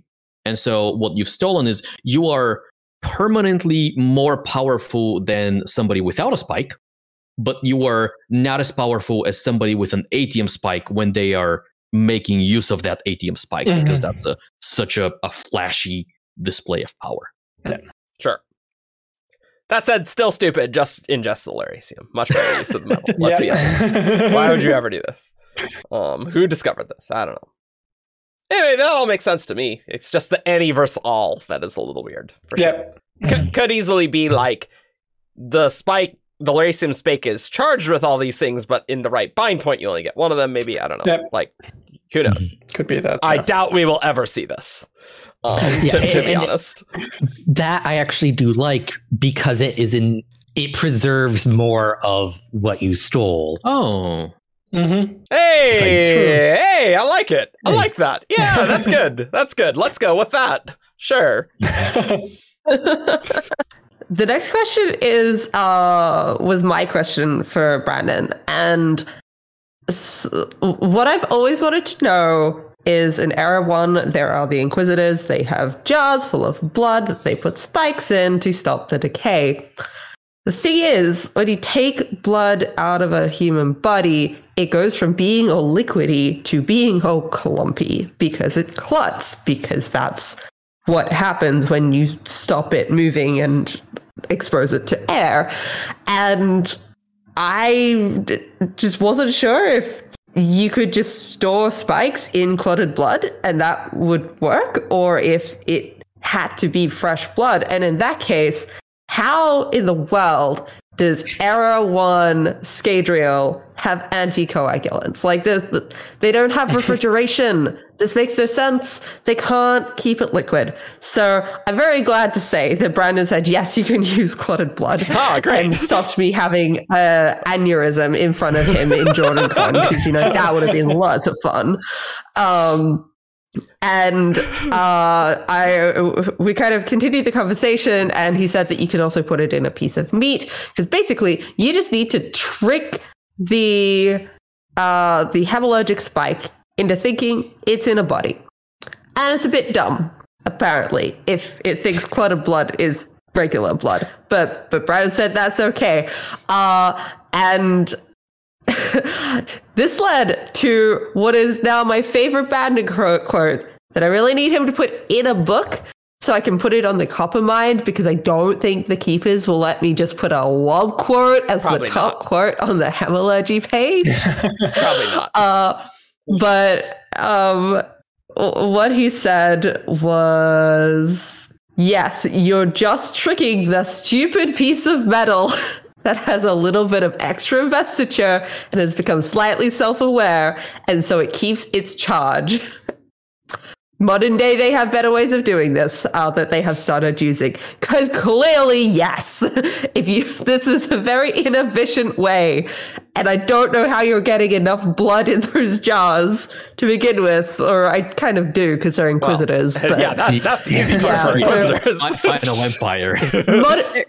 Modern day, they have moved past just having jars of blood around, because not everyone lives in an occult novel. You can put I a like steak, the Eric, but I'm very pleased. You can put a steak that you haven't said in the steak. Easy. Yeah. Problem solved. Hemalurgic decay done. Easy. You've been very proud of the steak. I am. I was very proud of that as well. joke. He should be. Yeah. I'm glad. Thank you, Rosemary. Cool. Well, this makes a lot of sense. I know you have wanted to ask this for the entirety of our relationship, I think, basically. Yeah. I remember ranting to you one day when I was at work, and I can't remember why I ended up on it, but I spent 20 minutes of an hour lunch break talking to Eric where I was just going on about this. Yeah. It's like you study this stuff or something. Hey. Yeah. Who would have thought? Mm-hmm. So we have another question from Kingsdaughter 613, which was Kelsier directly involved in causing the showdown with Bloody Ten that ended up with Leslie dying? To which Brandon answered that no, as I have written it right now, no, indirectly involved, possibly, but this is not an outcome he wanted. It is not something he influenced, and not something I would even say that he was aware was happening. I haven't written Secret History 2, so that's possible but I don't have a plan for him to be involved right now. So it's nice to know that Secret History might or is probably coming, because he says he hasn't written it yet, not if he ever writes it. Oh, that is true. He has mentioned this before, but... Yeah. We might be splitting hairs on that wording there. Yeah, absolutely. Yeah. This is signing line. This is all off the cuff. Yeah. But what I find more interesting is that, to me, this implies that Secret History 2, if that ever becomes a thing, is still going to be Kelsier's Secret History. That's true. Yeah, it does kind of sound like that, yeah. There have been ideas in the fandom that Secret History 2 might be Marsh's time between the Catasandra and Era 2, essentially. I mean, we could have dual point of view, too. Yeah, totally could. Yeah. But at least Kelsier would be involved, I think. Mm-hmm. Yeah. Yep. So, good to know that it's just Harmony screwing with things and not Kelsier this time, for once. Yeah. There is one line, but this is not an outcome he wanted, that could be interpreted two different ways. Oh, yeah? Yeah. One where it's just like, he didn't plan for this to happen, or he doesn't like how this happened. Yeah. And I think it's more likely the former, but it would be interesting if it's the latter. Because it's like, what about this doesn't he like? Does he not want Sazed to have a champion? That's what I was just thinking. I wonder how much of it is tied in with Sazed and Wax being Sazed's champion, and just the series of events that led Wax to where he is, like, do very much revolve around the stuff with Bloody Tan. And I could see Kelsier being displeased I can see that Wax exists in terms of how he interacts with Harmony. That is very possible. Kelsier is a very interesting position where he is playing on a very big stage with very big players, and he's nothing to scoff at, but also he's no shard. He's not a shard. All right, and it's my turn. All right, so yet another wob from King's Daughter, who is apparently competing with Page Runner for most wobs. Pretty much. King's Daughter, if a cognitive shadow or a splinter gained connection to the physical realm, could they just transition through a perpendicularity to manifest a physical form, or is something else required? And Brandon says something else would be required because but that would take you a long way. It's going to depend on the situation, right? And she says, because Ishar was doing something where, like, he was connecting Spren. And Brandon says, yes, Ishar was doing something. And so, for instance, Spren are going to be played a little differently than a cognitive shadow would be played. Like, cognitive shadows, that's just not going to be enough. But Spren is much closer. This has to do with how much investiture is involved and how they're connected and things like this. But it's not quite enough in most cases. And she says, so Ishar is doing something in addition to just connecting the Spren to the physical realm. And Brandon says, yes, he was indeed doing something more. That's interesting. So, like, Spren are, like, pure investiture. So that makes sense that, like, because I guess what Ishar has to do, right, is essentially have that investiture manifest a body, essentially, right, in the physical. Yes. So you kind of need a high level of power for that to happen in a way. That makes sense. He's definitely doing connection shenanigans. That's at least some there. Other piece in there. And we know he definitely has the tools at his disposal to do the connection shenanigans, given that he can just go, I'm going to steal your Hellband bond. He can do that, yeah. But there's something else there, which is, it probably took him a while to figure out how, which is why he's doing it now. And it wasn't, doing it centuries ago. He's up to something. It's up to something. Something very creepy. So one thing that I find interesting is that Spren have the ability to manifest in the physical realm when they're bonded to a Night Radiant, as long as they're manifesting as a weapon. And that appears to be a strongly connection thing, right? So sure, yeah. A Spren bonds with a Radiant, and as their connection grows stronger, the Spren eventually gains the ability to show up in the physical realm, as long as the Spren is a piece of metal. And so I wonder if Ishar would be able to pull a Spren through and manifest that Spren as, let's say, a shard blade, like forcibly. Which is obviously not what he's interested in. Like he wants those Spren to have a body that can last for a long time for whatever reason. But I wonder if just with the power of connection, that is something that is within his abilities. Probably. Yeah, I think yes. And that's a good thing to remind me of just the amount of investiture that Spren are. And the answer is a lot, because they manifest into sharp blades. Yeah, we have like Fabrials that are Radiant Spren that are manifested as metal in the cognitive in the physical and without a Radiant bond. Presumably, like that. How would there be a remaining bond when the Radiants are all dead for centuries? So I feel like it probably would just be enough to connect them somehow enough to the physical realm for them to manifest as metal. So yeah. I wonder if it was the bondsmiths that ended up actually creating all the Fabrials. And so we are maybe, but like maybe. The Soulcasters were definitely tied to Aimia. Aimia, yeah. So it's like the Aimians were involved somehow. I don't expect to see a lot of those in book 5. Maybe back half though. Hopefully. another interesting thing about this swap is I find that like just that Spren are gonna be played a little differently than Cognitive Shadows. So like it is easier for Spren. So what Isha is doing only has limited usefulness to him because he will need even more than that to do whatever he wants to do, assuming he wants to do something to himself. So yeah. I don't think he's doing something to himself. I don't think so. The more I hear about it, the less I like it. He has some plan with Spren, and I don't know what that means. Yeah. But that, I don't know. One last one for this episode. Jafu, who could not be here on this recording, asked, and this is a thing that we have debated heavily in our Keeper chat since Oathbringer, and we thought Rhythm of War would help. Did Shallan change her last name when she got married? And yet, if you're wondering if this is to rename the Coppermind article, yes, this is exactly what that is about. Brandon says, you do not change your last names if you are, Joff says, in Jah Keved. Brandon, yes. So she did not change her last name. She is still Shallan Davar. And there's also some weirdness there in the line of succession stuff as well, which wouldn't be the case if she'd been from Alethkar and of a certain proper, But the fact that she's not, she would keep her original name and would not be in succession for the throne.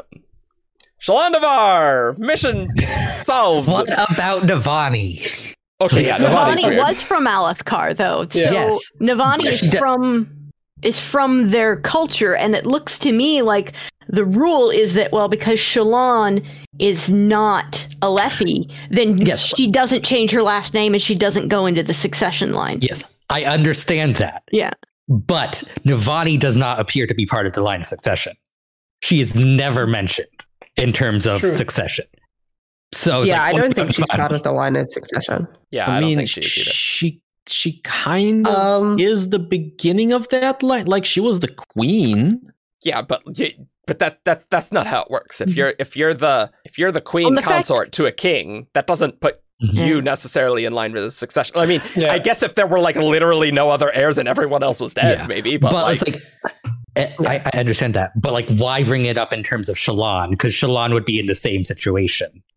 And it may have been just him trying to clarify that no, she's not in the succession, even if she wouldn't have been. But also, Navani may have muddied the waters when she married Dalinar, and they're like, you married your brother-in-law. We don't want you to be a queen because that's just and weird. the political situations. Was weird. Yeah, that might have disqualified. I've got a bit of a hot take. Okay, Jess, what's your hot take? The way that it's talked about where Navani, Gavilar, and Dalinar knew each other when they were quite a bit younger kind of gave me the impression that she is a Kholin by birth, just from a different branch of the family. Yeah. And the hot take is, of course, like into family marriage. Which to me, it makes sense that she wouldn't necessarily be in the line of succession anymore if they're trying to go through this very particular line of Kholins, but like she is still a Kholin both by marriage and by birth. Yeah, I mean, if they're second cousins, sure. I think my read has been that if there are two reasons that Shallan gets to keep her Davar name. One of them is she is not Alethi, and so she doesn't have to follow their traditions. Two, even though Adolin is in line of succession, Adolin is not the king. So, like, if Shallan had married King Adolin Kholin, then she would have had to become a Kholin.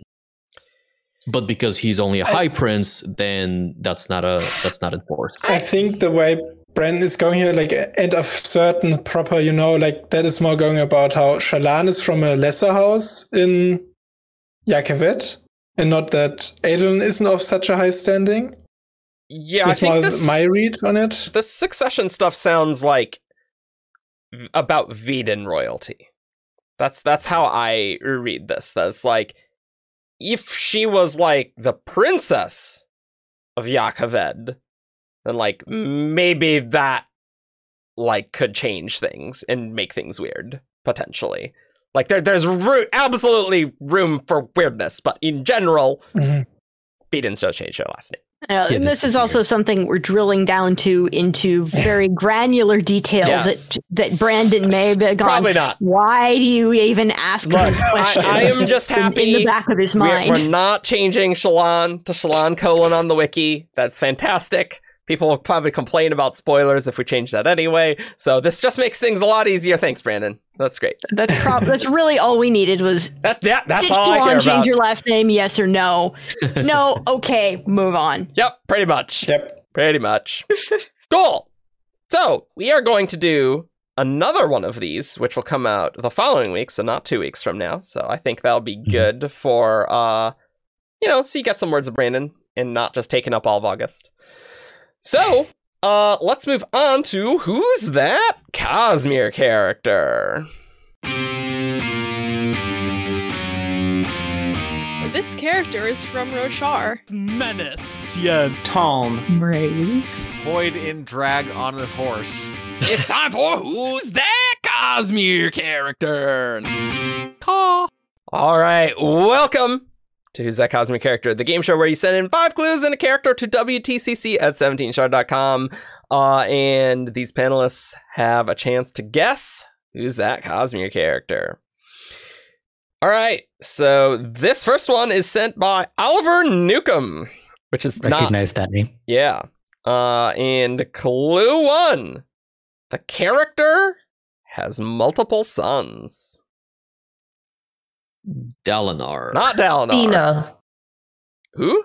Hasina. Oh, not Hasina, no. General Karl. It's not General Karl. He's got a lot. That's true. That was going to be my second guess.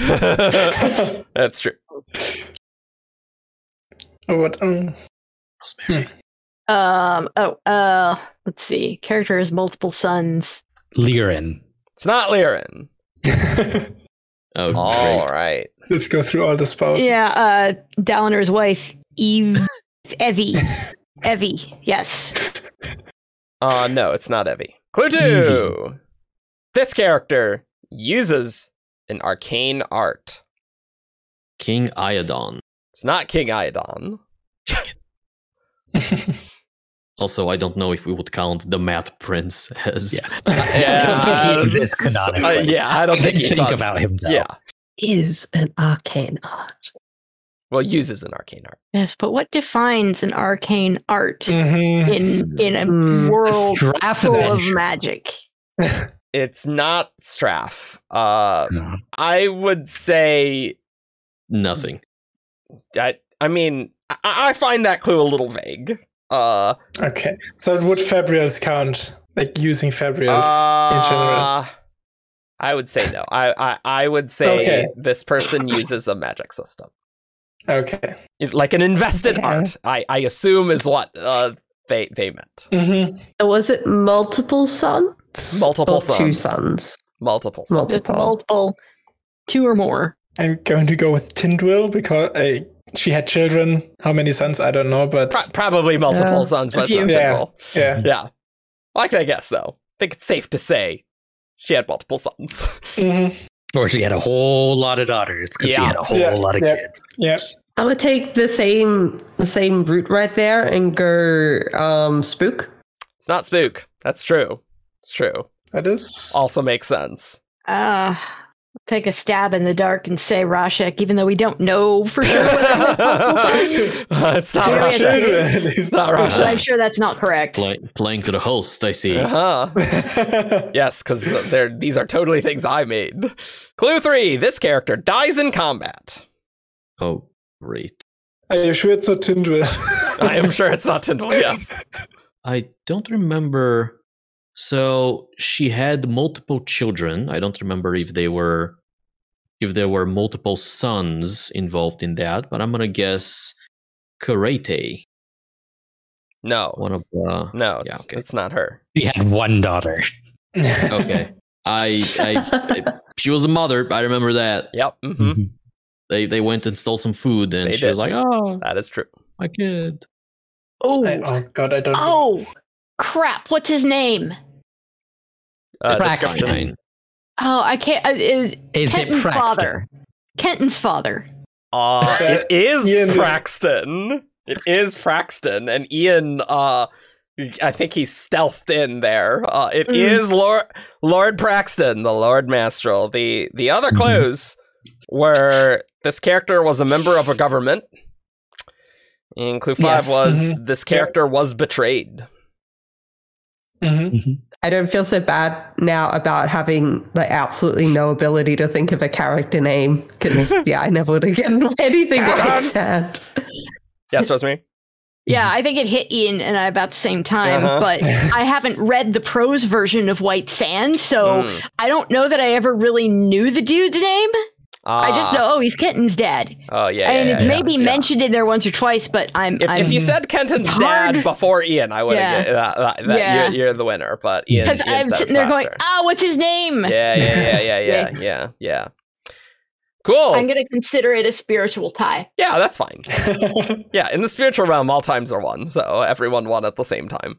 You can take the consolation prize of knowing that you had the guess, even though Ian spoke first. Yep. All right. This second one is sent in by Madeline Riney Wiki. I'm sorry, Madeline.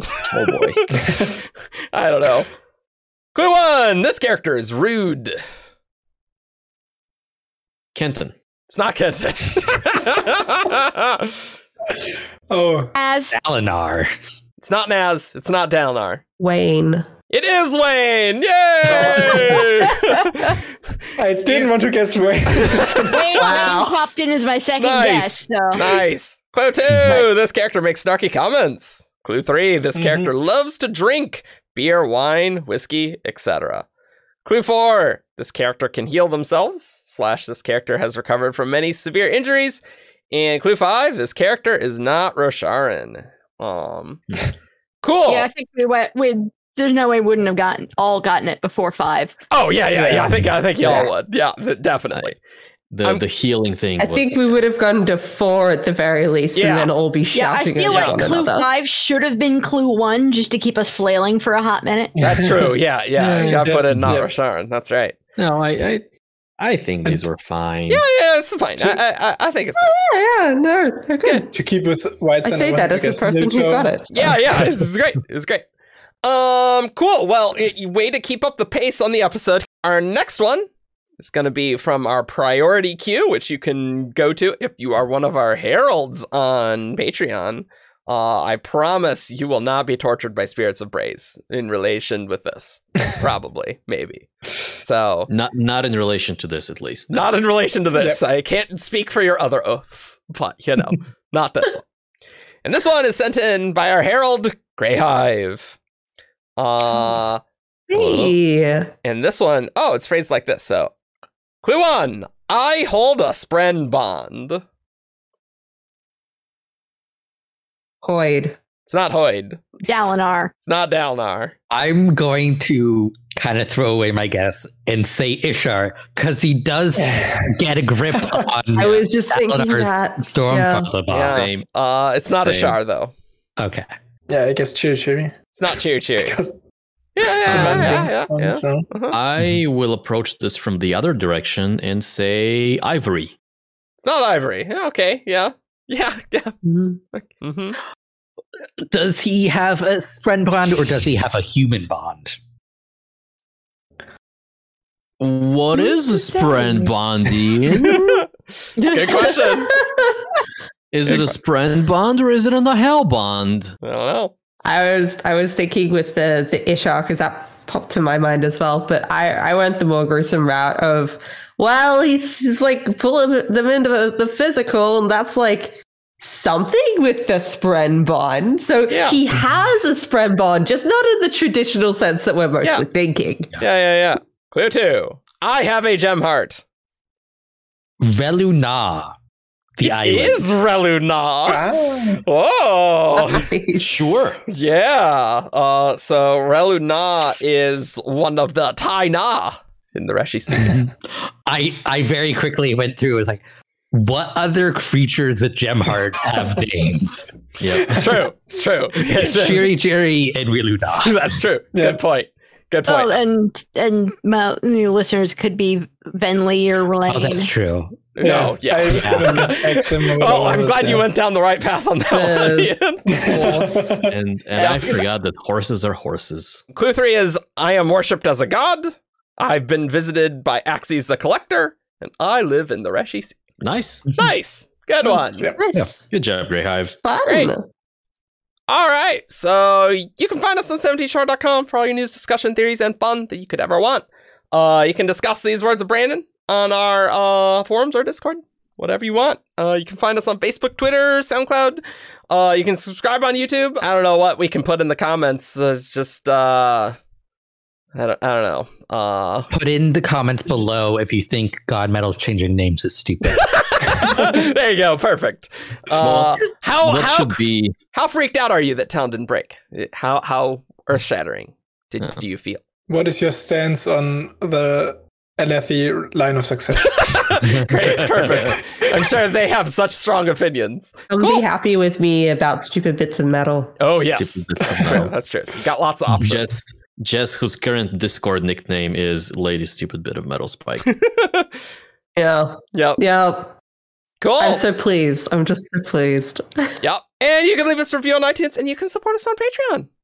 And so we will see you next week for more Bobs. See you guys next time. Bye. Bye-bye. Bye. Bye. Caw.